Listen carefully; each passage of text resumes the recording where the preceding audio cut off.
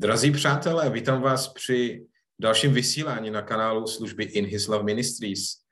A já bych chtěl zde na našem kanálu znovu přivítat evangelistu Tomáše Anklina, se kterým budeme pokračovat v druhé části slova, které nazval Povolání Boží. Takže já mu tímto předávám slovo. Tom, it's yours. Thank you, Stan. It's so good to be with you today. Děkuji a jsem velmi rád, že s vámi mohu znovu být. I appreciate the opportunity to share with you and thank you for inviting me to your channel and giving me this opportunity. A já si opravdu vážím toho, že jsi mi dal příležitost být zde na vašem kanálu. We've been talking about the call of God.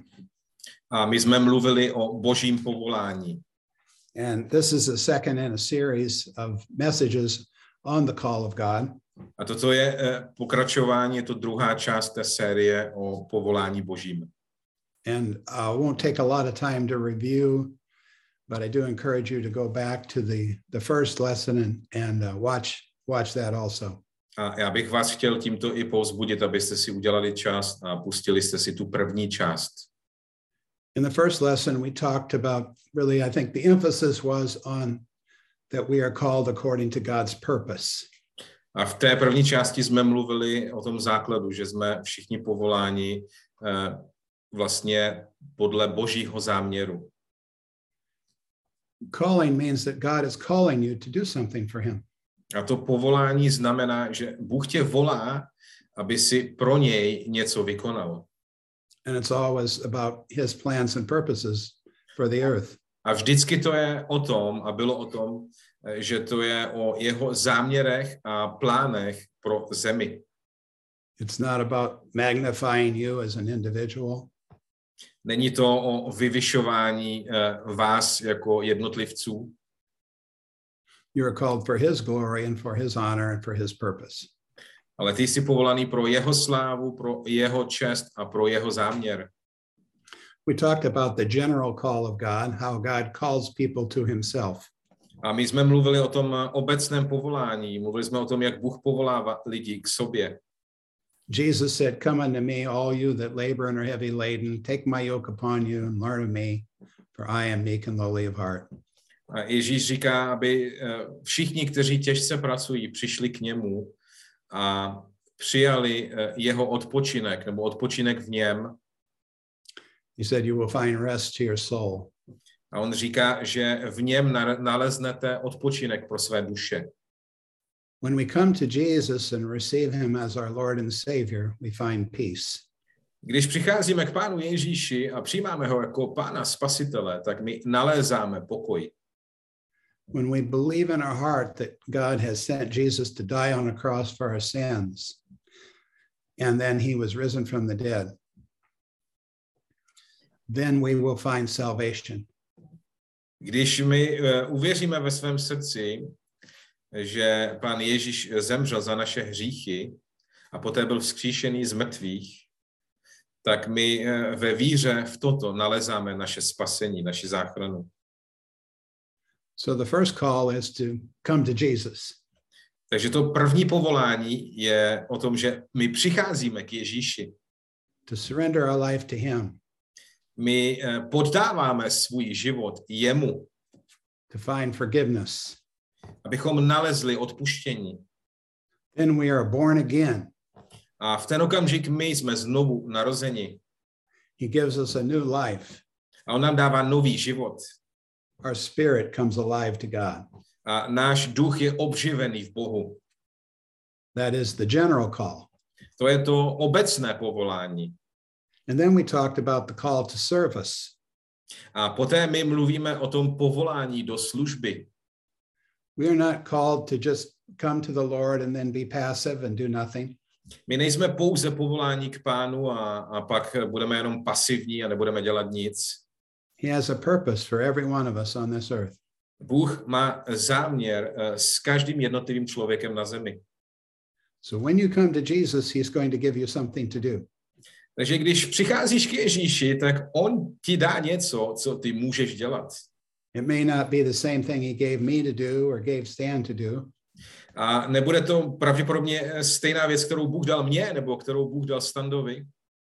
But you're called to do something. Ale ty jsi povolaná k něčemu. Amen. Amen. We also talked about some of the people in the Bible who had a call from God.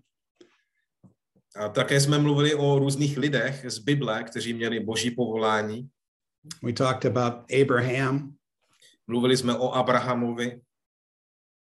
We talked about Moses. Mluvili jsme o Mojžíšovi. We talked about, I think, Gideon. Mluvili jsme také o Gedeonovi. Isaiah. Izajášovi. And Paul. A také o Pavlovi. And we'll continue talking about Paul today. A dnes budeme také pokračovat v tom, že budeme mluvit o Pavlovi. And finally, we said that we can recognize the call in 4 different ways. A pak jsme řekli ke konci té první části, že povolání je rozpoznáno 4 různými způsoby. It can be by a powerful experience with God.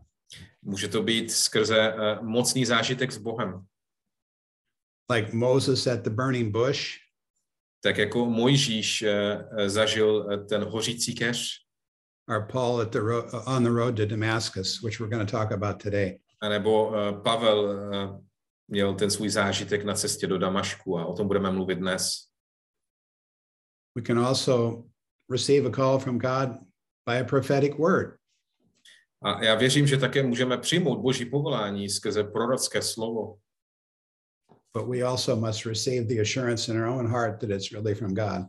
Ale musíme předtím mít jistotu v našem vlastním srdci, že to je to slovo od Boha. We can receive a call of God by hearing God's voice in our spirit. Můžeme přijmout to boží povolání skrze slyšení božího hlasu uvnitř v našem duchu.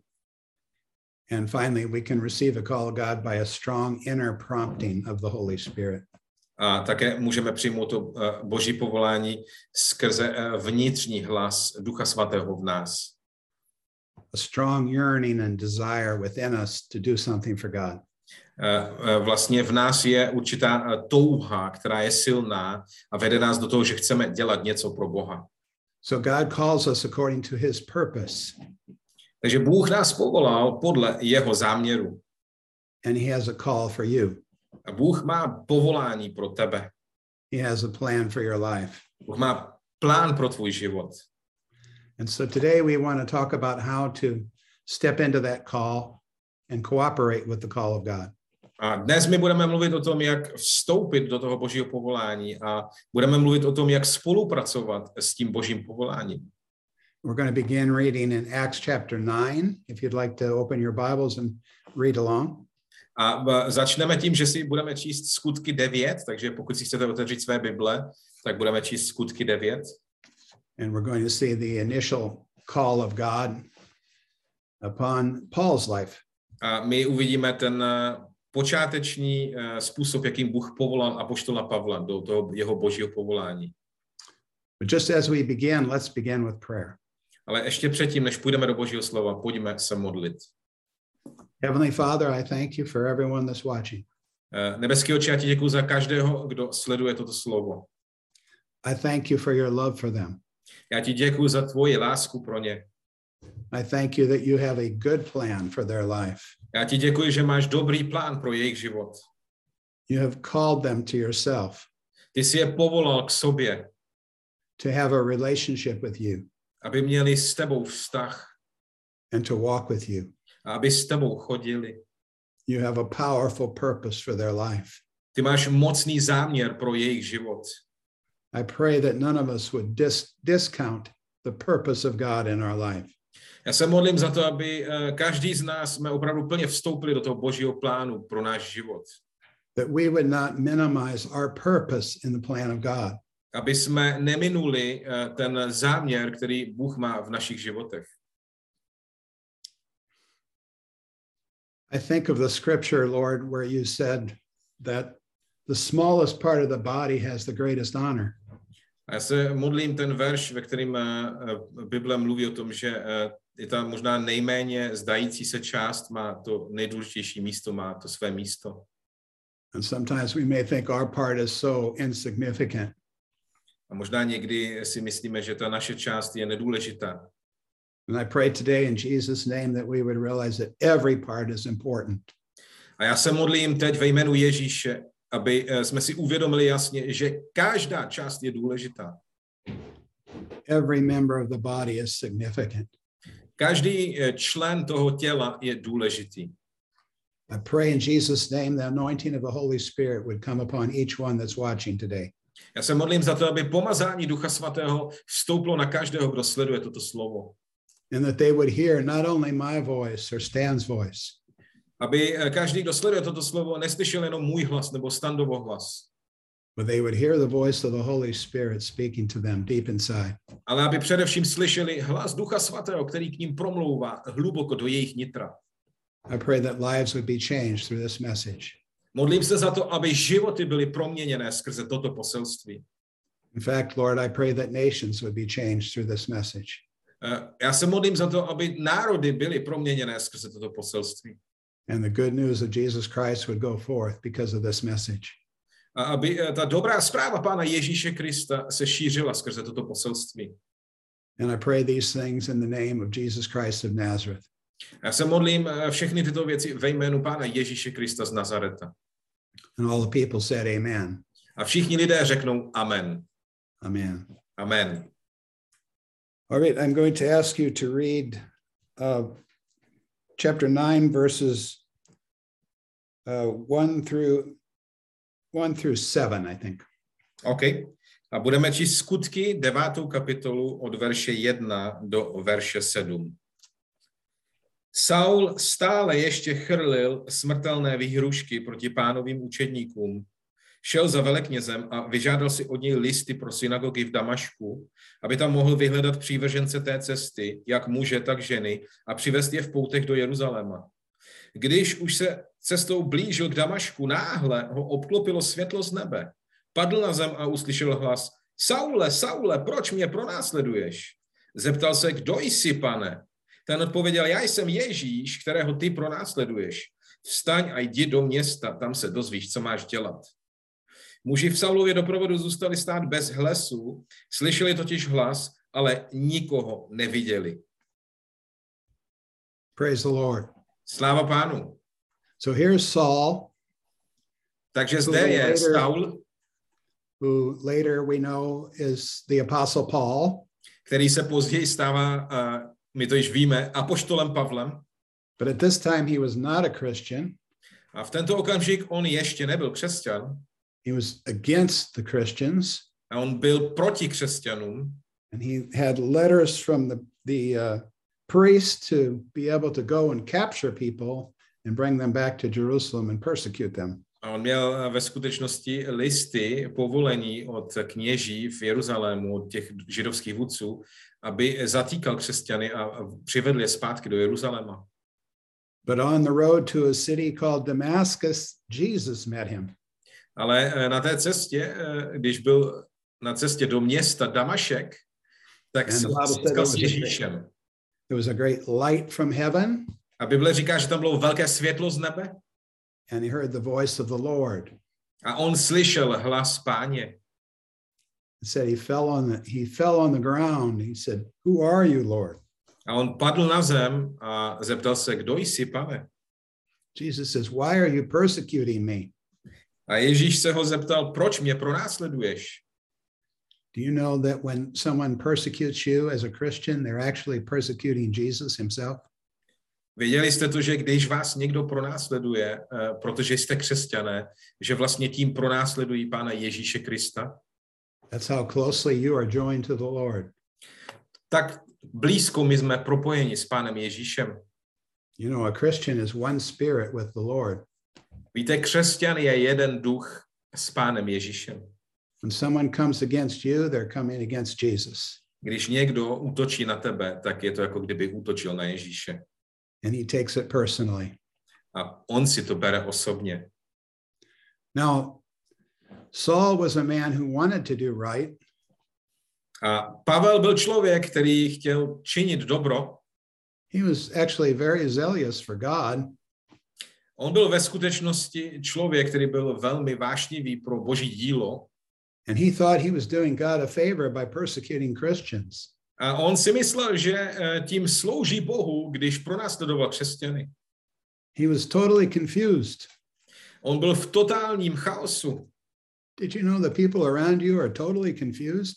Věděli jste to, že lidé, kteří jsou kolem vás, jsou v totálním zmatku?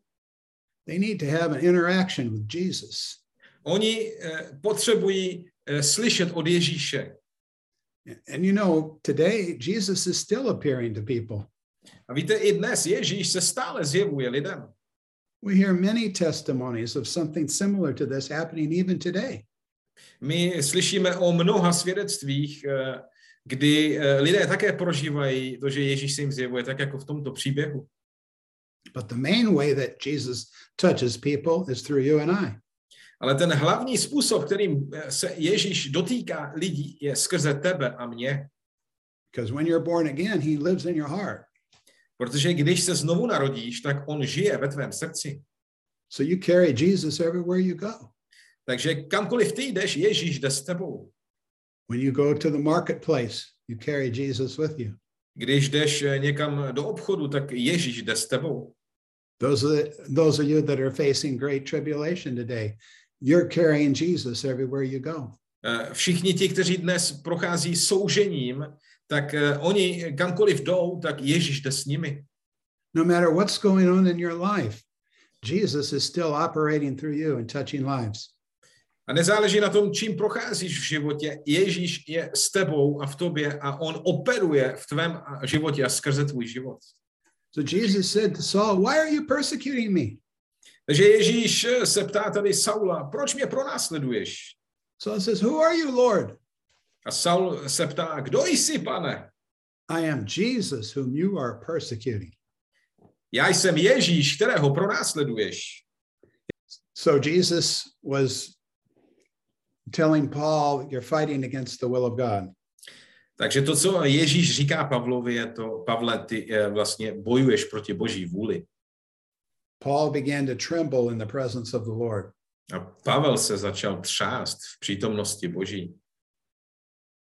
And he said, Lord, what would you have me to do? A pak se zeptal, pane, co chceš, abych dělal? That's a very significant thing that Saul said at that moment. A to je velmi důležitá věc, kterou Pavel nebo Saul řekl v ten okamžik. What do you want me to do? Co chceš, abych dělal? Through this experience, Saul was ready to follow the Lord. Skrze tuto zkušenost Saul byl připravený k tomu, aby následoval Pána. He indicated by the words of his mouth that he was willing to do what Jesus wanted him to do. Takže skrze to, co řekl, vlastně my vidíme, že on byl ochotný dělat to, co Bůh mu řekne, aby dělal. He called him Lord. V ten okamžik on ho nazývá Pánem. That changed everything. A to přináší totální změnu.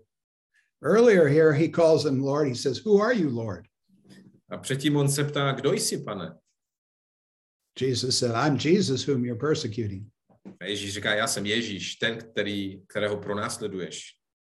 And when he had experienced the presence of Jesus and knew who he was, a když on zažil tu přítomnost Pána Ježíše a věděl, kdo on je, he said, Lord, what would you have me to do? Tak v ten okamžik on říká, pane, co chceš, abych činil? In my own life, this is what changed my life. V mém osobním životě to je to, co změnilo můj život. When I was 9 years old, I heard the gospel message about Jesus dying on the cross for my sins. Když mi bylo 9 let, tak jsem slyšel poprvé poselství o tom, že Pán Ježíš Kristus zemřel za mě, za mé hříchy na kříži a byl vzkříšen. I responded to that message. A já jsem reagoval na to poselství. I wanted the forgiveness of sins. Já jsem chtěl odpuštění hříchů. The Holy Spirit was working on my heart. A Duch Svatý pracoval na mém srdci. But I did not come to the place to surrender to Jesus Christ as my Lord at that time. Ale v ten okamžik jsem ještě se nedostal do bodu, kdy jsem plně poddal svůj život Pánu Ježíši jako Pánu. So I had heard the gospel, but my life was not changed. Já jsem slyšel evangelium, ale můj život neprošel žádnou změnou. But when I was 27 years old, I heard the voice of the Lord. Ale když mi bylo 27 let, tak jsem slyšel znovu hlas Páně. He said, turn from the things of the world. A on mi řekl, abych odešel z těch věcí tohoto světa. Repent. Abych činil pokání. Change. A abych prošel tou proměnou. At that moment, I said, yes, Lord. A v ten okamžik já jsem řekl, ano, Pane. I surrendered to his will. Já jsem se vydal jeho vůli. He changed my life and I've never been the same. A on změnil celý můj život a od toho okamžiku již jsem nebyl stejný. The power of the Holy Spirit came into my life. Moc Ducha Svatého přišla do mého života. And I began to follow Jesus. A v ten okamžik jsem začal následovat Pána Ježíše. Saul said, what would you have me to do? Takže Saul se tady ptá, co chceš, abych dělal? You give the orders and I'll follow. Ty mi dáš ten příkaz a já budu ten příkaz následovat. Jesus says, rise and go to the city and it will be told you what to do. Říká mu, aby šel do města a tam ti bude řečeno, co máš dělat. This teaches us something about the call of God. A toto nám ukazuje něco ohledně Božího povolání. It is often revealed just one step at a time. Že nám je to zjevováno vždycky krok za krokem. It takes faith to walk with God. Je důležité, abychom chodili ve víře s Bohem. If he gave you the whole picture, it wouldn't involve faith. Pokud by ti Bůh zjevil celý ten obraz před tebe, tak by si nepotřeboval chodit ve víře. This reminds me of Abraham. A toto mi připomíná Abrahama. We talked about Abraham in the first session. V té první části jsme mluvili o Abrahamovi. In Hebrews it says that Abraham went out not knowing where he was going. A my víme, že v Židům se mluví o tom, že Abraham vyšel, aniž by věděl, kam jde. God gave him instructions to do a certain thing, leave his home country and go to a different place. A Bůh mu dal určitý plán a řekl mu, aby vyšel ze svého domovského domu a aby vyšel ze své země a Bůh ho povede. But that was just the beginning. Takže to byl pouze začátek. He had to continue to follow the Lord's will. Ale on poté potřeboval pokračovat v tom následování té Boží vůle. Paul had to continue to follow the Lord's will, step by step. Stejně tak Pavel potřeboval pokračovat v tom následování té Boží vůle, krok za krokem. And we read about that in the book of Acts, all the things that how God directed his life and ministry. A my čteme o tom v knize Skutků, jak Bůh vedl apoštola Pavla v jeho službě. But it all began with that moment of surrender. Ale všechno to začalo v ten okamžik toho vydání se Bohu. And that's exactly where it begins with you. A to je přesně místo, ve kterém to začíná i pro vás. When you say, yes, Lord, V ten okamžik, když řekneme, ano, Pane, I will go where you want me to go. já půjdu kamkoliv ty mě pošleš a budu dělat cokoliv, co ty chceš, abych dělal. God's calling you to that position today. Bůh tě volá do té pozice dnes. And then he will reveal his plan progressively in your life. A poté on bude pomalu zjevovat svůj plán ve tvém životě. Another interesting thing is when he sent him to the city, he called him to come into relationship with Christians, with the body of Christ. Jedna další zajímavá věc, že poté, co povolal do města, tak ho propojil s ostatními křesťany. So we are called to a relationship with Jesus. Takže my jsme povoláni do vztahu s Ježíšem. But we are also called into relationship with the body of Christ. Ale také jsme povoláni do vztahu s tím tělem Kristovým. Paul needed to come together with the body of Christ and for the things that he needed to learn. Takže Pavel potřeboval vstoupit do toho vztahu s tím tělem Kristovým protože to mu mělo na pomoci v tom, aby se učil o těch věcech, do kterých měl vstoupit. And also to be baptized in the Holy Spirit. On také potřeboval být pokřtěný a pokřtěný Duchem Svatým. And to begin to come into relationship with God's people. A on potřeboval vstoupit do toho obecenství s božími lidmi. Amen. Amen. Another thing I want you to notice here is in that 7th verse, it said the men traveling with him stood speechless. Další věc, kterou chci, abyste viděli, tak tady v tom verši 7 je, že ti muži, kteří byli s ním, tak zůstali stát bez hlasu. Hearing the voice, but seeing no one. Slyšeli hlas, ale nikoho neviděli. That tells me that this call was particular to Paul. It was especially given to Paul. To mi ukazuje na jednu důležitou věc, že tato zkušenost tohoto povolání byla specificky pro Pavla. And we see in the 15th verse here of this 9th chapter. Why don't you read that, Stan, the 15th and 16th verse? A podíváme se ještě na verše 15 a 16 v této 9. kapitole. Takže já to teď přečtu v češtině. Pán mu však řekl, jdi, neboť je to má vyvolená nádoba, bude přinášet mé jméno národům, králům i synům Izraele a já mu ukážu, kolik musí vytrpět pro mé jméno. So this man, Aeneas, was a disciple. Takže tady je muž Ananiáš, on byl učedník. He was a believer in Jesus. On byl věřící v Pána Ježíše. It does not say he was a pastor. Tady se nemluví o tom, že by to byl pastor. Did you know that God uses people besides pastors? Věděli jste o tom, že Bůh používá lidi, dokonce i takové, kteří nejsou pastoři? He uses people that will listen to him. On používá kohokoliv, kdo je ochotný mu naslouchat. So he told Ananias, I want you to go and meet with Saul. Takže on řekl tomu jednomu učedníkovi Ananiášovi, aby šel za Saulem. So he can receive his sight and be baptized and get connected with the body of Christ. Aby znovu Pavel Saul viděl, aby byl pokřtěn a aby byl ve spojení s tím tělem Kristovým. And Ananias was afraid to go because he had heard about Saul and all that he was doing. A ten Ananiáš, on se bál, protože slyšel o Pavlovi všechny ty věci, které Pavel dělal a on se s ním nechtěl setkat. But God says he's a chosen vessel.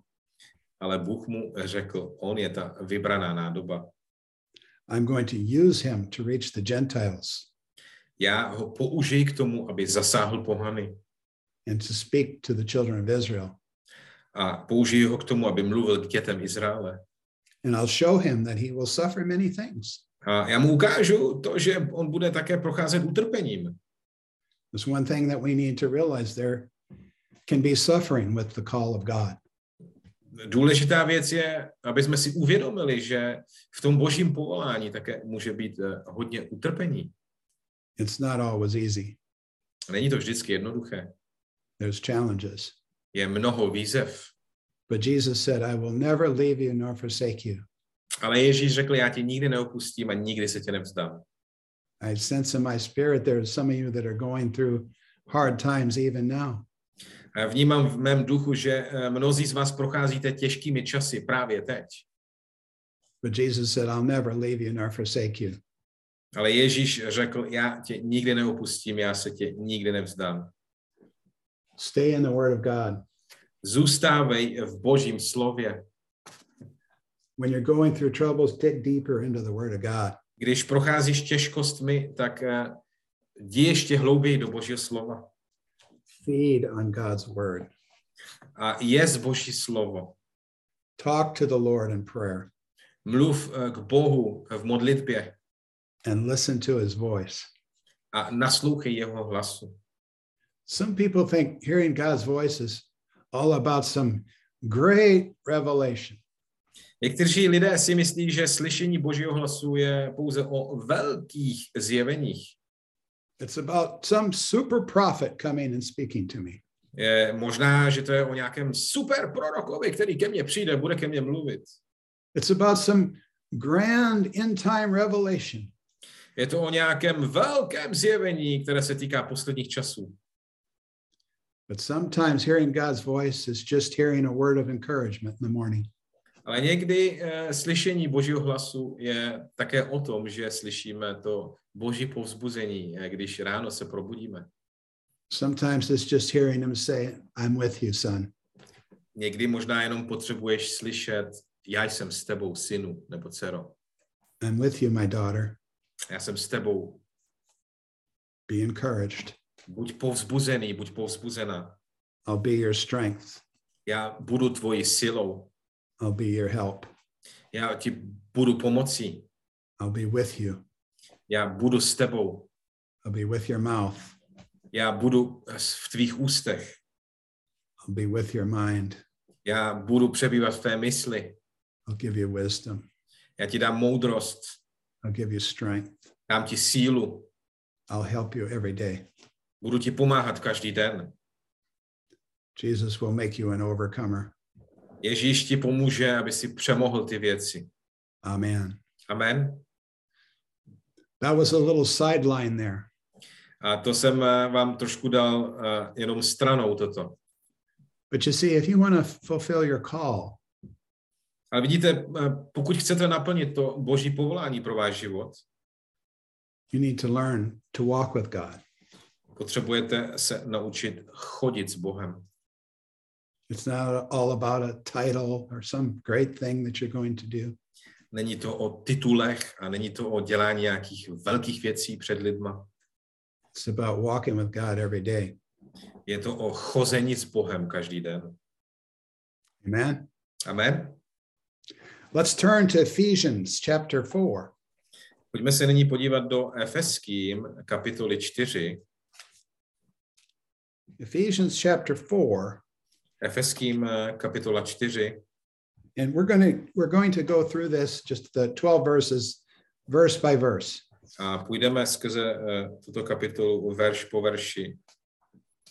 So if you would please read just verse 1 and we'll begin there. Takže přečteme si nyní verš 1 a budeme poté postupovat verš po verši. Jako vězeň v Pánu vás tedy prosím, abyste svým životem dělali čest tomu povolání, které jste přijali. Now this is a pivotal point in the book of Ephesians. A toto je velmi důležitá část té knihy Efeským. Again, we're dealing with Paul, the Apostle Paul. A znova i nyní my mluvíme o apoštolovi Pavlovi. It's amazing, but this man who opposed Christ so vehemently became such a strong follower of Jesus Christ. Je úžasné vidět člověka, který předtím tak obrovským způsobem odporoval Pánu Ježíši a najednou je tak silným následovníkem Pána Ježíše. And his ministry became so powerful for the Lord. A jeho služba se stala tak mocnou pro Pána. And he traveled over, the known world, preaching Jesus. Cestoval všude po tom jeho známém světě a on zasahoval lidi Ježíšem. And establishing churches. A on ustanoval církve. And then, of course, he was away from those churches, so he would write to them. A pak my víme, že on byl vzdálený od těch sborů, které založil, a tak jim psal dopisy. And sometimes when he was in prison, he would write. A někdy jim psal dopisy i z vězení. So God turned the difficulty in his life into an opportunity. Takže Bůh obrátil ty těžkosti v jeho životě v příležitosti. But out of the compassion of the Lord, he would write to these churches and instruct them. A skrze to slitování, soucit, který v něm byl, Bůh ho do něj vložil, tak on psal ty dopisy těm církvím. And in the beginning of the book of Ephesians, he's talking about the realities of our redemption in Christ Jesus. A na začátku té knihy Efeským on mluví o té skutečnosti našeho vykoupení v Kristu Ježíši. What we have in Christ. On mluví o tom, co máme v Kristu. What he's done for us. Co pro nás Kristus udělal. The forgiveness that we have. Odpuštění, které jsme získali. The authority that we have. Autorita, která nám byla dána. The transformation that's taken place in our life as a Christian. proměna v našich životech, která se děje skrze to, že jsme se stali křesťany. He's praying for the Christians for strength, for they would have strength inside. On se modlí za to, aby křesťané měli vnitřní sílu. So he's talking about what Christ has done for us. Takže on mluví o tom, co Kristus pro nás udělal. So much victory in those first 3 chapters. A v těch několika kapitolách před tady tou 4. kapitolou je vidět jasně to vítězství v Kristu. But in this 4th chapter, he turns to now what God wants you to do for him. Ale v té 4. kapitole se to najednou stáčí do bodu, kdy nám ukazuje, co Bůh chce, abychom my pro něj dělali. As I said, God doesn't call us just to come to Christ and then just be passive. Jak jsem řekl předtím, my nejsme pouze povoláni, aby jsme přišli ke Kristu a pak už nic nedělali. He has a purpose for your life. On má záměr pro tvůj život. So Paul is exhorting them and encouraging them in their calling. Takže Pavel je povzbuzuje, aby vstoupili do toho svého povolání v Bohu. So he starts out saying, well, I'm talking to you as the prisoner of the Lord. A on říká, já k vám mluvím jako vězeň Páně. I'm not sure how your translation reads there because it varies. Nejsem si jistý, jak to ten váš překlad vám přesně to ukazuje, protože každý překlad je jiný. But in the original language, it means to be bound. Ale ten originální jazyk mluví o tom, že on byl svázaný, připoutaný. Paul was saying, my life is bound to the Lord. On tady vlastně říká, můj život je připoutaný s Ježíšem. I'm a bond servant to the Lord. Já jsem někdo, kdo je plně připoutaný k Ježíši. I'm committed to do what he wants me to do.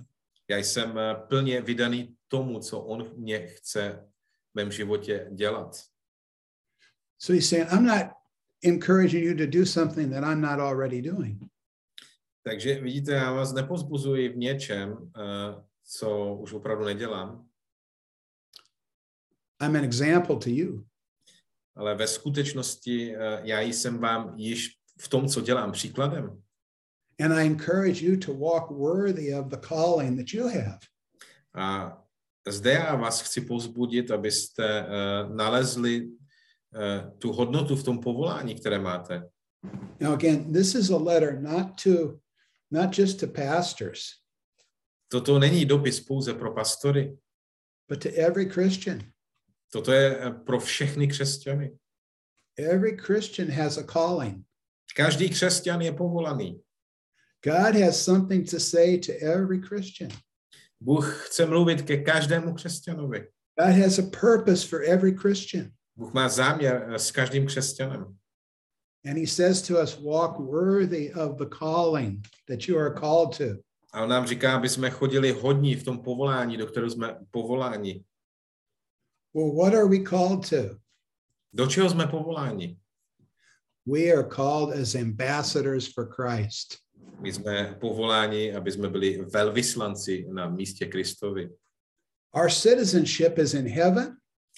Naše občanství je v nebi. And we are here as ambassadors for Jesus Christ. A zde na zemi my jsme velvyslanci pro Ježíše Krista.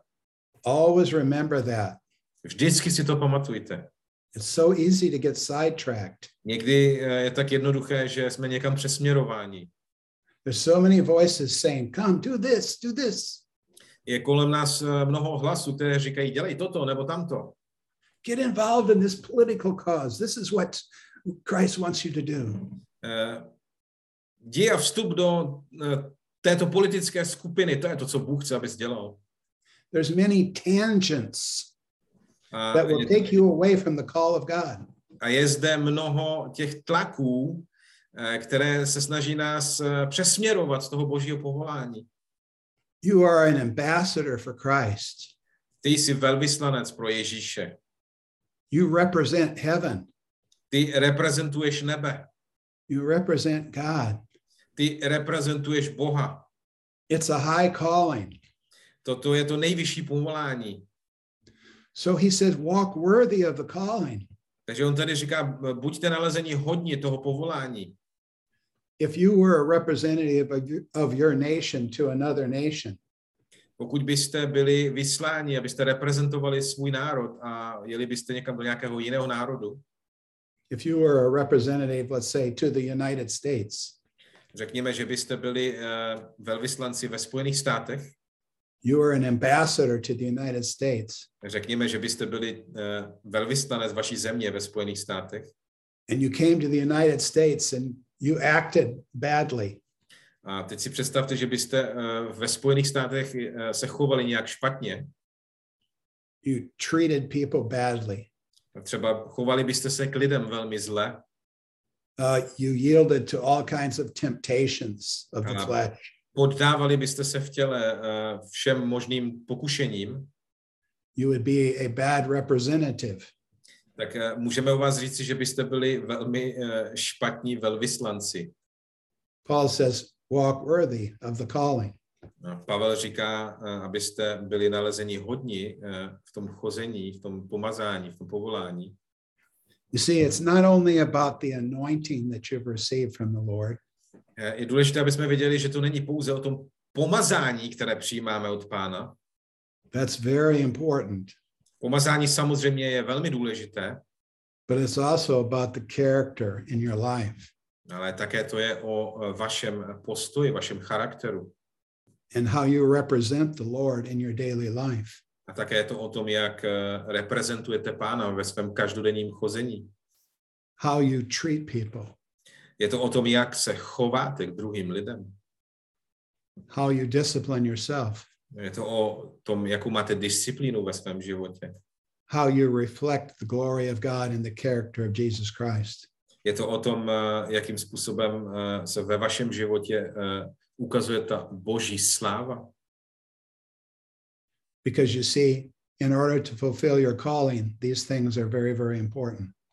Víte, všechny tyto věci jsou velmi důležité v tom, aby se naplnilo to povolání ve vašem životě. Let's read verse 2. Přečteme si verš 2. Buďte vždy pokorní a mírní, trpělivě se navzájem snášejte v lásce. He says you need to have humility. Takže on tady říká, že my potřebujeme mít pokoru. Meekness and patience. Potřebujeme mít mírnost a trpělivost. These are character traits. Toto jsou velmi důležité charakterové rysy. Humility is so important. Pokora je velmi důležitá. In our walk with God, we must be humble. V našem chození s Bohem my potřebujeme být pokorní. He said, humble yourself under the mighty hand of God and he will exalt you in due time. Boží slovo říká, pokořte se pod mocnou ruku Boží a on vás vyvýší ve správný čas. Sometimes when people are called, they end up getting proud about their calling.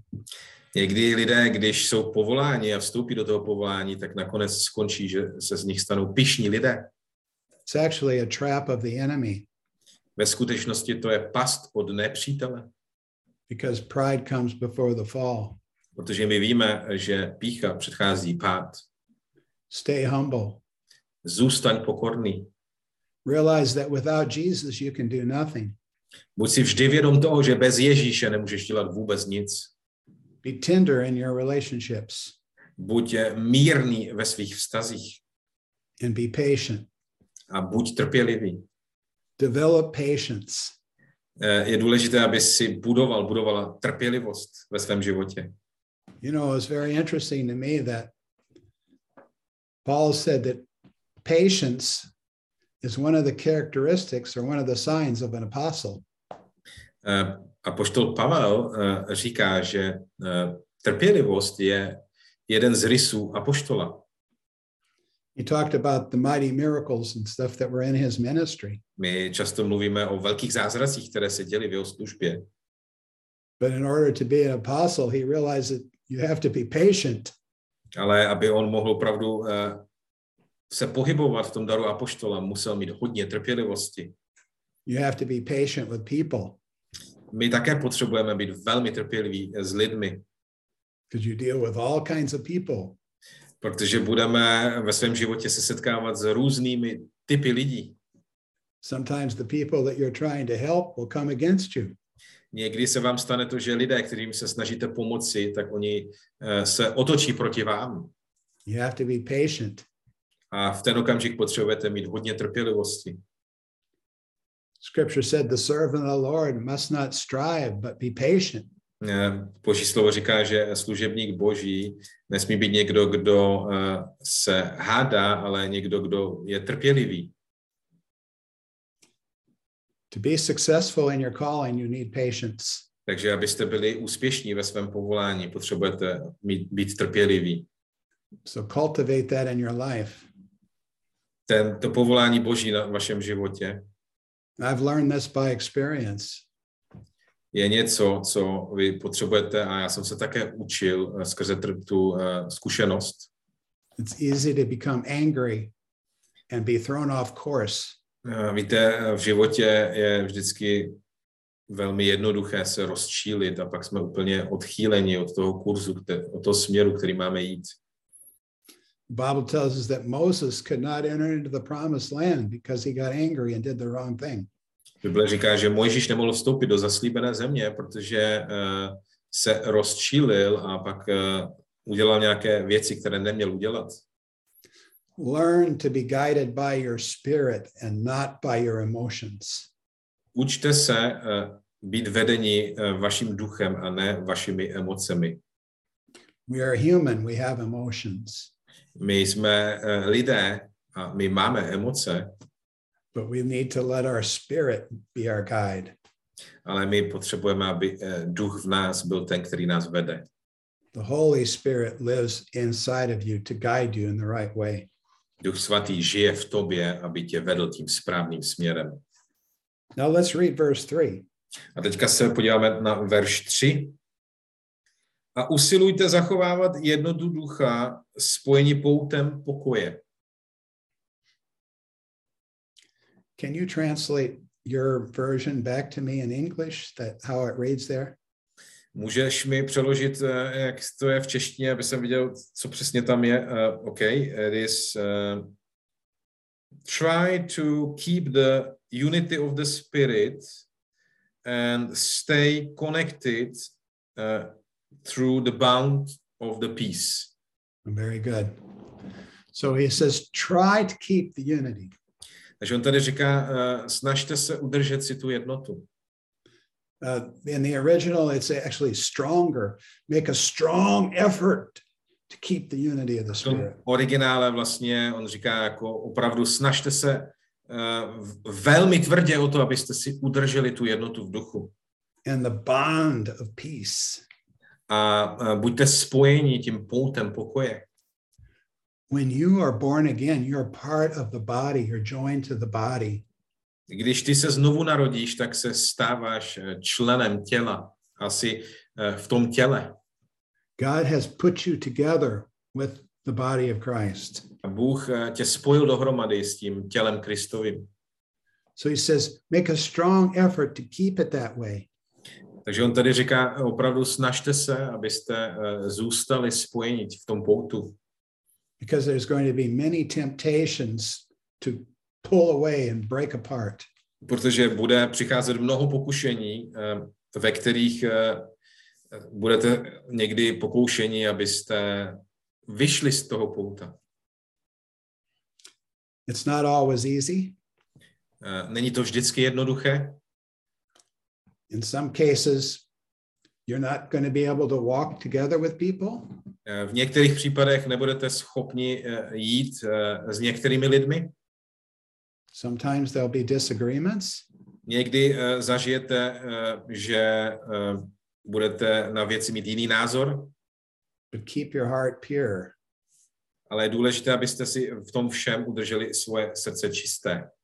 Keep walking in love. Zůstávejte v tom chození v lásce.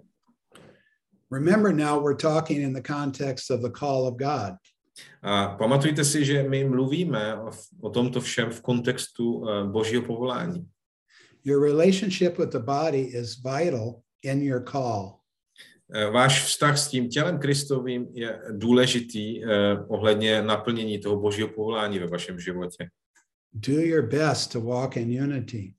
Takže na vás je, abyste se snažili chodit v jednotě.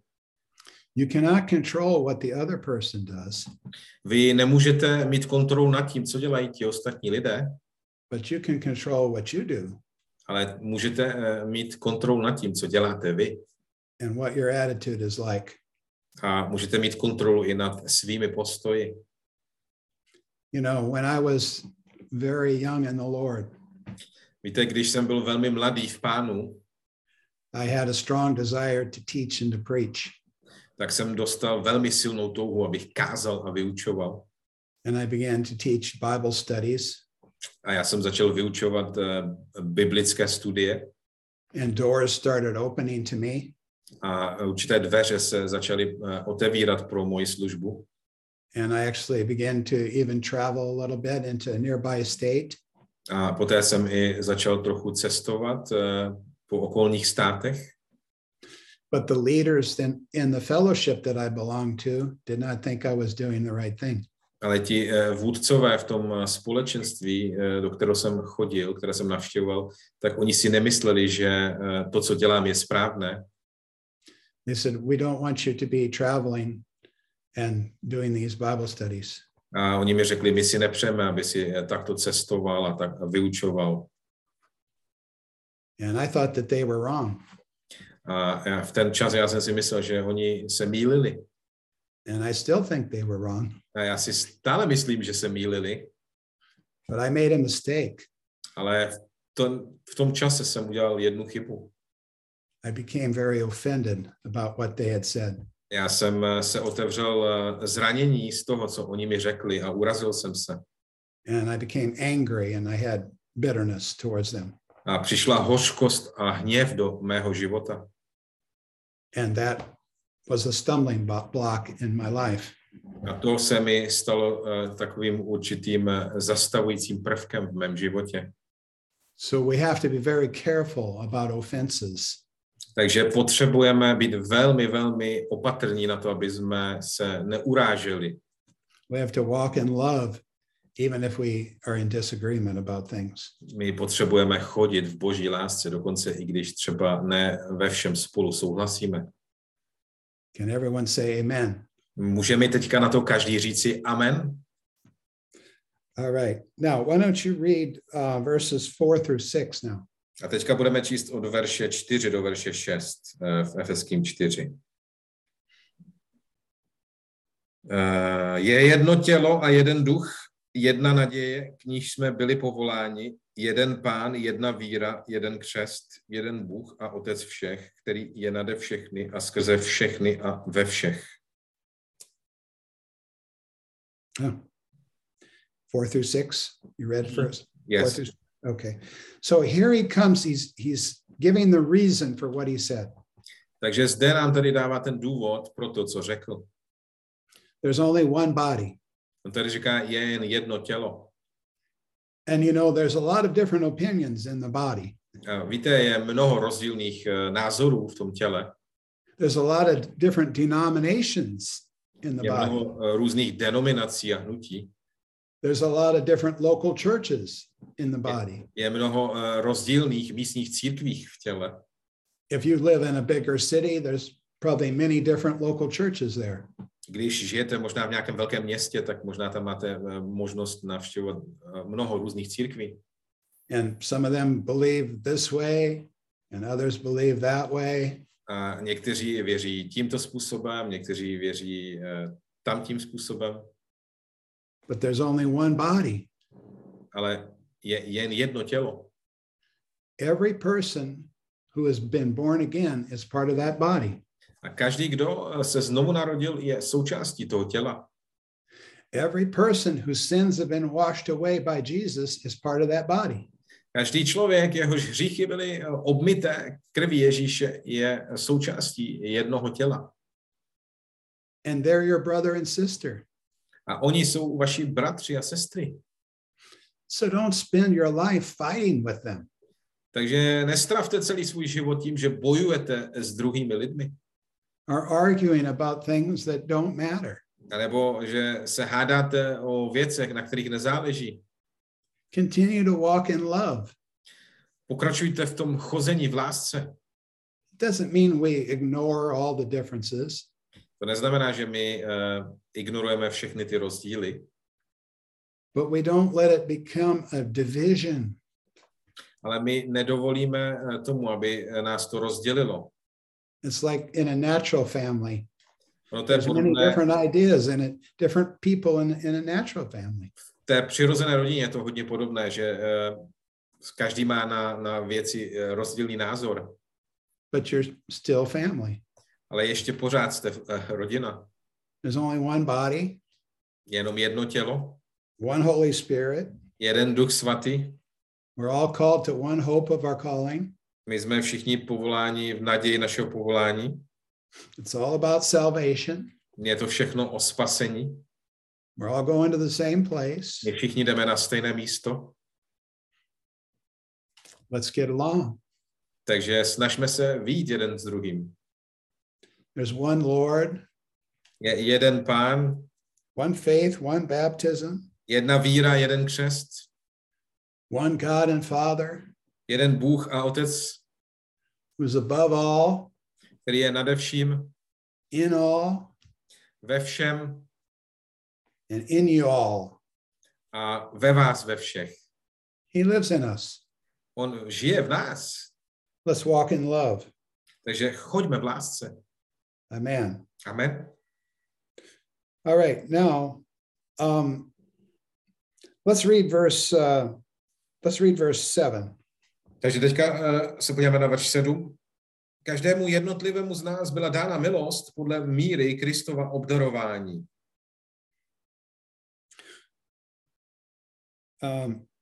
Let's read verse 8 also. A verš 8. Písmo přece říká, vystoupil do výšin, zmocnil se zajatých a dary lidem rozdělil. Okay, so here we're transitioning our thoughts here a little bit concerning your specific call. Takže zde se začíná přesměrovávat v tom, že mluví přímo o tom specifickém povolání pro vaše životy. Paul is saying that God has given you grace to fulfill your call. Pavel zde říká, že Bůh ti dal milost v tom, aby si naplnil to poslání. We know that God gave us grace for salvation. My víme, že Bůh nám dal milost pro spasení. It's a gift that God gives to us, even though we don't deserve it. Dar, který Bůh nám dává, my si ho nezasloužíme. In the same way, your calling is a gift from God.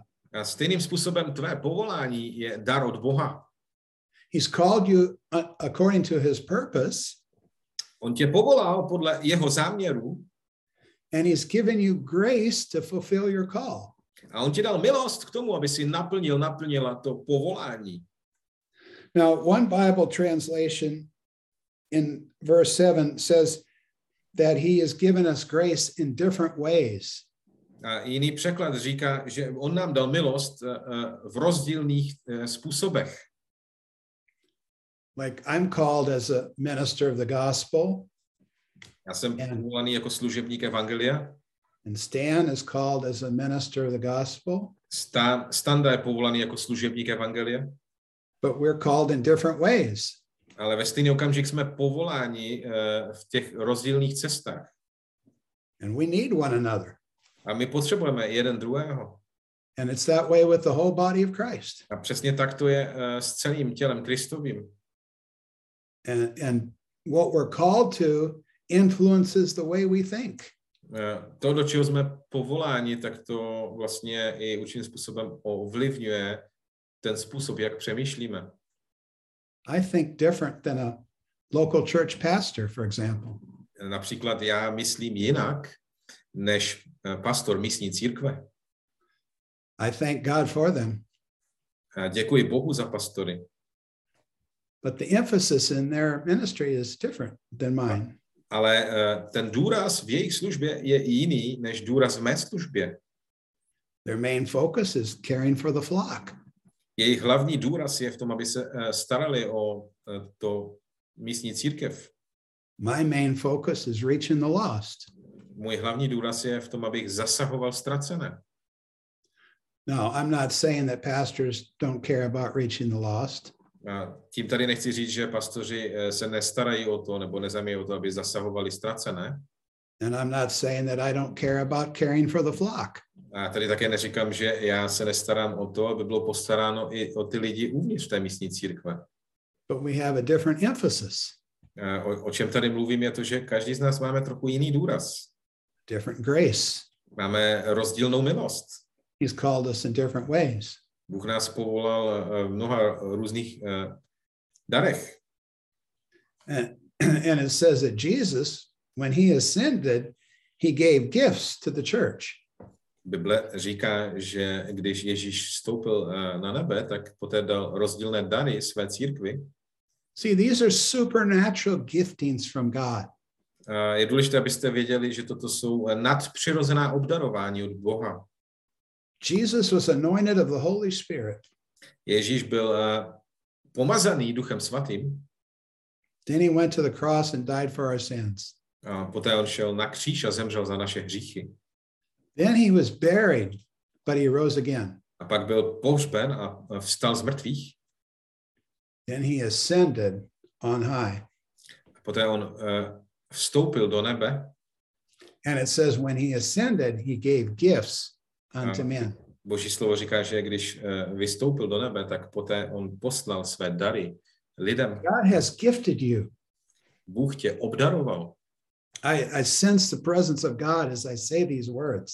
Já opravdu vnímám Boží přítomnost v tento okamžik, když mluvím tato slova. God has anointed you for a purpose. Bůh vás pomazal se záměrem. Gifts from heaven have come to you. Dary z nebe přišly do tvého života. Because when Jesus ascended on high, the Holy Spirit was sent with gifts for the body of Christ. Protože když Ježíš vstoupil na nebe, tak byly poslány dary a bylo posláno pomazání Ducha Svatého. Now let's read verses 9 and 10. Pojďme se podívat na verše 9 a 10. To, že vystoupil, musí znamenat, že předtím také sestoupil dolů na zem. Ten, který sestoupil, je právě ten, který vystoupil vysoko nad všechna nebesa, aby naplnil všechno. So Jesus came down. Takže Ježíš přišel dolů na zem. He came down from heaven to earth, became a man. Přišel z nebe na zem jako člověk. But then he went back. A poté se vrátil zpátky do nebe. What was his purpose? Jaký byl jeho záměr? That he might fill all things. Záměr byl, aby on naplnil všechny ty věci.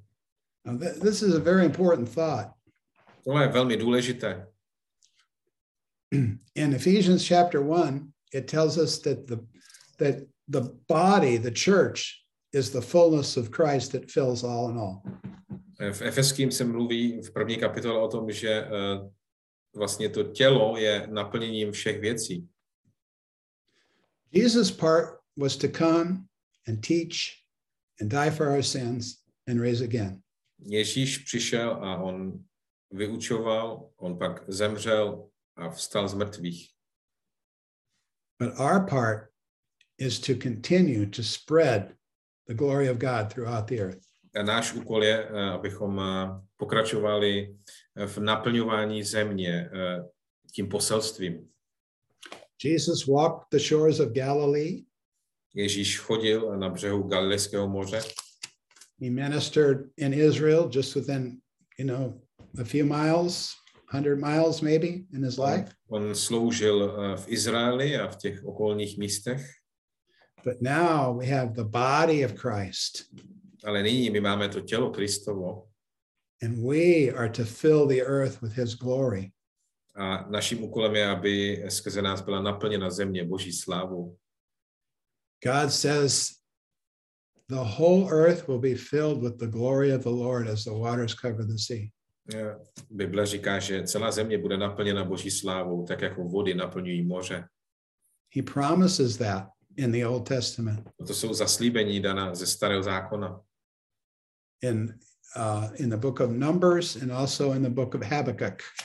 A my můžeme o tom číst v knize Numery a v knize proroka Habakuka. Numbers 14:23 and Habakkuk 2:14. Numery 14:23 a Abakuk 2:14. The earth will be filled with the glory of the Lord as the waters cover the sea. Země bude naplněna Boží slávou, tak jako vody naplňují moře. So we have this idea, God's glory is going to come down and just fill the atmosphere. Někdy my máme možná tu představu, že jako ta Boží sláva přijde dolů a naplní atmosféru. But in the book of Ephesians and in the New Testament, we learn that he's going to fill the earth through us. Ale v knize Efeským my jasně vidíme, že Bůh chce naplnit zemi svojí slávou skrze nás. We are carriers of the glory of God. My jsme někdo, v kom přebývá ta Boží sláva. We are anointed of the Holy Spirit to take Jesus to the world. My jsme pomazaní Duchem Svatým k tomu, abychom vzali Ježíše do celého světa. Can you say amen? Můžete říct amen? Amen. All right, now let's read verses 11 and 12. Teďka budeme číst verše 11 až 12. To on rozdal své dary, apoštoly, proroky, evangelisty, pastýře a učitele. Pro přípravu svatých dílu služby, aby se Kristovo tělo budovalo. Here we have 5 gifts that were given by Christ. Takže zde máme 5 darů, které byly dány do těla Kristem. And these 5 gifts are very important to the fulfillment of God's plan. A těchto 5 darů jsou velmi důležité v tom, aby se naplnil ten Boží plán. And it tells us that these 5 gifts, the purpose of them is to equip the saints for the work of the ministry. A zde je řečeno, že těch 5 darů je nám dáno, aby všichni svatí byli připraveni k dílu služby. We've been emphasizing in this teaching that all of us have a calling. My zdůrazňujeme v tomto vyučování, že každý z nás má povolání. But he has given us 5 gifts to help us fulfill our calling. A tady my vidíme, že on nám dal těchto 5 darů, aby nám pomohli v tom, abychom my naplnili to Boží povolání v našich životech. Now, I've been walking with the Lord since 1977. A já chodím s Pánem od roku 1977. And I can think of many different ministers, preachers, apostles, prophets, evangelists, pastors, and teachers who have taught me the Word of God. A za celou tu dobu já mohu přemýšlet o všech těch pastorech, apoštolech, učitelích, prorocích, evangelistech, kteří mě vyučovali Boží slovo. They have helped to equip me to do what I'm called to do. A oni mi všichni pomohli, aby mě vybavili k tomu, co mám dělat, do čeho jsem povolaný. And we need these gifts. My potřebujeme tyto dary. Notice that God did not say that he gave these 5 gifts to do all the ministry. Všimněte si, že Bůh tady neříká, že dal těchto 5 darů, aby těchto 5 darů dělalo všechnu službu. No, the 5 ministries are given to equip you to do the ministry. Ne. Těchto 5 darů je dáno k tomu, aby nás vybavili všechny, kteří jsme v těle Kristovi, aby jsme my činili službu. To equip every member of the body to do the work of the ministry. Každý člen těla má být vybaven k tomu, aby vstoupil do služby. We need everyone to be involved in order to complete this work. My potřebujeme, aby každý byl zapojený do tohoto díla. For the fullness of Christ to come forth in the earth, we need everyone involved. My potřebujeme, aby to Boží poslání bylo v takovém měřítku, že každý je do něj zapojený. That's why it's very unfortunate that people think, oh, the pastor is going to do all the work. Takže je velmi smutné, že vidíme, že mnozí si myslí, a to je jenom na pastorech, aby dělali všechnu práci. I'm just going to come to church and sit in the pew. A já budu jen si to chodit vysedět do lavic na shromáždění. And I'm going to give my money so the pastor can do all the work. A nemám problém s tím dát peníze pastorovi, ale očekávám, že pastor bude dělat všechnu práci. That's not biblical. Ale přátelé, to není biblické. Pastor's job is to train you to do the work of the ministry. úkol pastora je v tom, aby tebe vytrénoval k dílu služby. He's going to teach you how to encourage other Christians. On by tě měl vyučovat v tom, jak ty máš povzbuzovat ostatní křesťany. How to edify, build up your fellow believers. Měl by si vědět, jak budovat ty ostatní věřící. How to reach people with the good news of Jesus Christ. Měl by vám pomoci v tom, abyste věděli, jak zasáhnout ostatní pro Ježíše Krista. How to be a witness. Jak být svědek. How to have godly character. Jak bychom měli mít ten zbožný charakter. His job is to equip you. Takže úkol toho daru je, aby vás vybavil. But not only do we need pastors. Ale nejenom, že my potřebujeme pastory. We need apostles, prophets, evangelists, pastors, and teachers. My potřebujeme všechny dary. My potřebujeme pastory, apoštoly, evangelisty, učitele a proroky. These are all equipping ministries. Všechny tyto služebnosti jsou ty, které vybavují. And we need them all. A my potřebujeme všechny tyto dary služebnosti. They're all important. Všechny jsou důležité. The apostle is the one that's sent forth by God. Apoštol je ten, který je povolaný Bohem. Many times the apostle will be sent into a particular area with a purpose. Mnohokrát apoštolové jsou ti, kteří jsou posláni do určité oblasti s určitým záměrem. The apostle may establish churches. Apoštolové také mohou začínat sbory.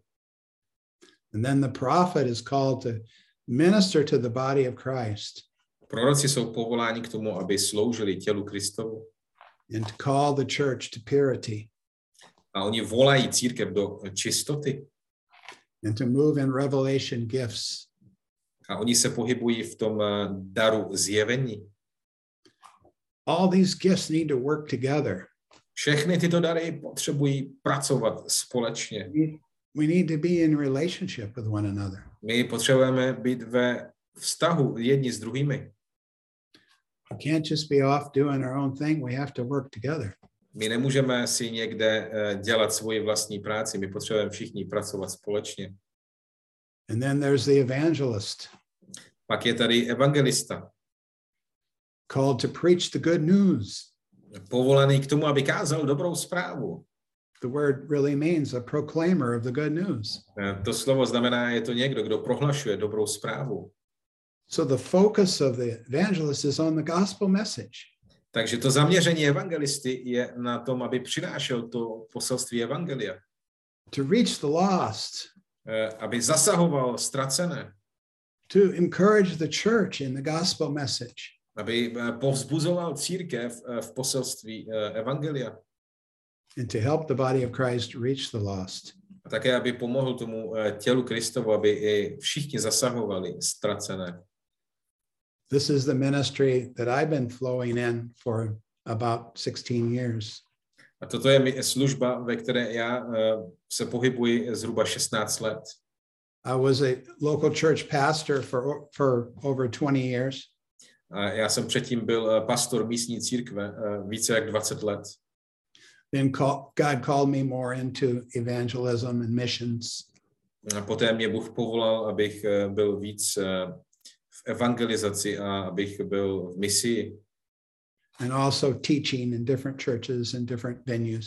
A také vyučuji v různých církvích a na různých místech. And I have learned that my ministry is most successful when I work with other ministries. A já jsem se naučil to, že moje služba je nejúspěšnější v okamžiku, kdy spolupracuji s ostatními službami. For example, if I work with a pastor, například, když pracuji s pastory, tak to je velmi dobrá věc. Because I come and preach and encourage and people get healed and people get saved. Já když tam přijedu, tak já vyučuju, kážu a lidé zažívají uzdravení, lidé vydávají své životy Kristu. But then the pastor is there to make sure the people are taken care of. A ten pastor je tam od toho, aby se postaral o všechny ty lidi tam. Pastor is the shepherd of the flock. Pastor by měl být takový pasáček těch ovcí. So then there's the pastor, as we mentioned, we talked a lot about the pastor. A také tady dar pastora, o kterém jsme již mluvili. And then the teacher. A pak také tady učitel. Every pastor should teach. Každý pastor by měl vyučovat. There are some people that are more given to just the teaching side of it. Jsou někteří lidé, kteří se zaměřují hlavně na vyučování. And that's the teacher. A to je dar učitele. So we need every one of these gifts. Takže my potřebujeme každý z těchto darů. And we need to pray that God would lead us into our particular calling. A my se potřebujeme modlit za to, aby Bůh nás vedl do našeho konkrétního povolání. And in the next session, we're going to get more into that. A v té příští části budeme víc mluvit o tom konkrétním povolání. How to fulfill your calling. What steps to take. O tom, jak naplnit naše povolání, jaké kroky k tomu učinit. And I'm going to share more from my personal experience. A já s vámi budu sdílet více svoji osobní zkušenost. And also from the Word of God about that. A také se podíváme na určité příklady z Božího slova. Many people live and die and never come into their calling. Mnoho lidí žije a pak zemřou a oni nikdy nevstoupili do toho Božího povolání. And that's very unfortunate. A to je opravdu velmi smutné. Because we are personally unfulfilled. Protože my jsme osobně nenaplnění. And God's purpose is not accomplished. A potom ty záměry s naším životem vlastně nedojde k naplnění těch záměrů. There are many people that are businessmen that should be pastors. Je mnoho lidí, kteří jsou podnikatelé a oni by měli být pastoři. Or business women that should be in the ministry. A nebo jsou ženy podnikatelky a oni by měli být ve službě. And there are people that are pastors or that should be something else. A mnohokrát jsou také lidé, kteří jsou ve službě pastora, ale ve skutečnosti by měli sloužit v jiném daru. Some people think if they're not a pastor, their life is not important. Někteří lidé si myslí, že když nejsou pastoři, tak že jejich život není důležitý. It's just important to find out what God wants you to do and do it with all your heart. Nejdůležitější ze všeho je, aby si našla to, co Bůh chce, abys dělala a pak to naplnila ve svém životě. Naplnil. I have a good friend who is a farmer here in the United States. Zde ve Spojených státech já mám velmi dobrou přítele, on je farmář. Has a very large farm. On má opravdu velkou farmu. But he's following God's calling in his life. Ale on zároveň následuje to Boží povolání ve svém životě. And he's more effective in what he does than many pastors are in what they do. A on je více efektivní v tom, co on dělá, než někteří pastoři. He works with young people. On pracuje s mladými lidmi. He ministers to people in his community. On slouží lidem v tom místě, kde žije. He uses finances to help with missions and evangelism. On používá své peníze v tom, aby je podporoval misi a evangelizaci. And he's called of God to be where he is. A on je povolaný Bohem do toho místa a daru, ve kterém je. He's fulfilling his part. A on naplňuje tu svoji část. And one day my friend, this farmer, was driving to town. Jednoho dne tento můj přítel, ten farmář, on jel autem do města. And you have to understand, has a very large farm, a very big business. A jak jsem řekl, on má opravdu velké podnikání, velkou firmu, velkou farmu. He's very busy. A on je hodně zaneprázdněný. And he's driving to town to get a part for one of his tractors. A on jel do města, aby tam získal nějakou část pro jeden ze svých traktorů. And God spoke to him, I want you to go see this man. Bůh k němu mluvil a řekl mu, jak chce, aby si šel za nějakým člověkem. Well, and the natural inclination is, I got to go get this part. A přirozeně on mohl v ten okamžik reagovat, no ale potřebuji koupit tuto součástku na ten traktor. But he chose to follow the Holy Spirit. Ale on se rozhodl, že bude následovat Ducha Svatého. And he went to visit this man and found out the man's son had tried to commit suicide. A když se setkal s tím člověkem, kterému Duch Svatý ukázal, tak zjistil, že jeho syn se pokusil o sebevraždu. And so he ministered to this man and prayed. Takže on sloužil tomuto muži a modlil se s ním. And he said while he was praying, he just doubled over in agony and prayer and groaning. A když se modlil, tak on řekl, že vnímal, že prožíval opravdu velkou agonii, velké břemeno.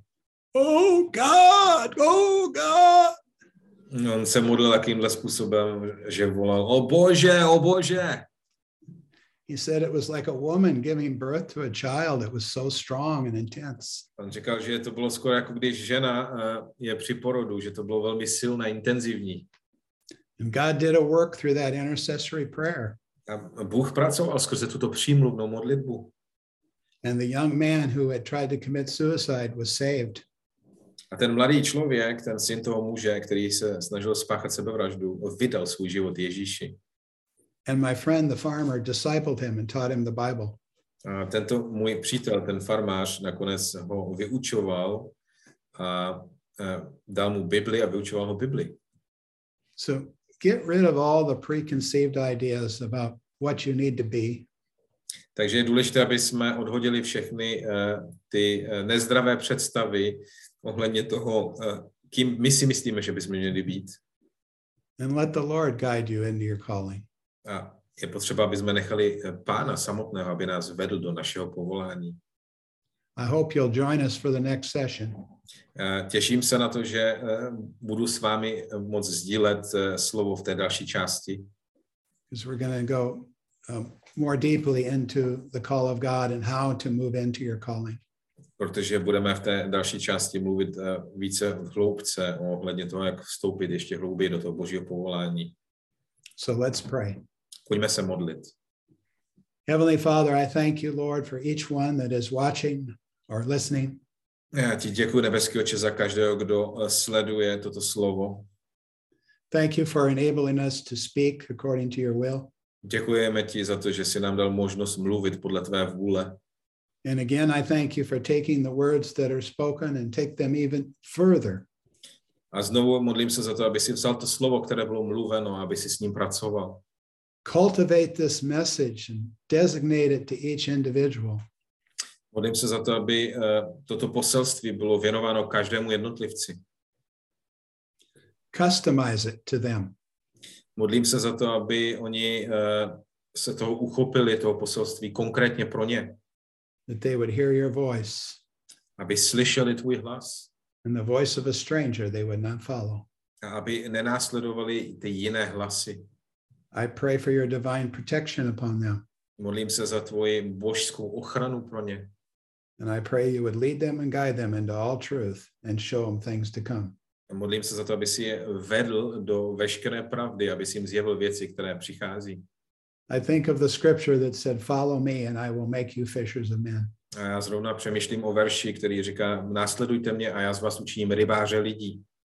And Lord, you also said, he that follows me will not walk in darkness. A také ty si, Pane, řekl, že ten, kdo tě následuje, nebude chodit v temnotě.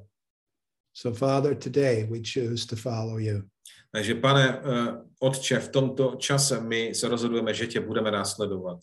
In Jesus' name. Modlíme se ve jménu Ježíš. I'm just led to lead you in a prayer also. A já bych chtěl vás vést také v modlitbě. Maybe you're watching this and you've never really surrendered your life to Jesus. Možná, že někteří z vás, kteří sledujete toto slovo, jste ještě nikdy nevydali svůj život Ježíši. Or maybe you've just been floundering in life. Možná, že jste jenom tak se vznášeli v životě. And you need a foundation. A potřebujete pevný základ. You need to make Jesus the Lord of your life. Potřebujete učinit Pána Ježíše pánem svého života. So I encourage you to pray a prayer like this. Takže já bych vás chtěl povzbudit, abyste se modlili tuto modlitbu po mně. Say these words after me. Řekněte tato slova po mně. Dear Father, I thank you for Jesus. Drahý Otče, já ti děkuji za Ježíše. I believe Jesus died for me. Já věřím, že Ježíš za mě zemřel. I believe he rose again. Já věřím, že vstal z mrtvých. And I confess that Jesus Christ is my Lord. A já vyznávám, že Ježíš Kristus je můj pán. And I will follow Jesus as long as I live. A já budu následovat Ježíše po zbytek svého života. Today I decide Dnes se rozhoduji, to do the will of God. že budu činit Boží vůli. I say, yes, Lord, Já říkám, ano, pane, your will be done. ať se stane tvá vůle. In Jesus' name I pray. Ve jménu Ježíše se modlím. Amen. Amen. God bless you. And thank Vám you. žehnej. Amen. Amen.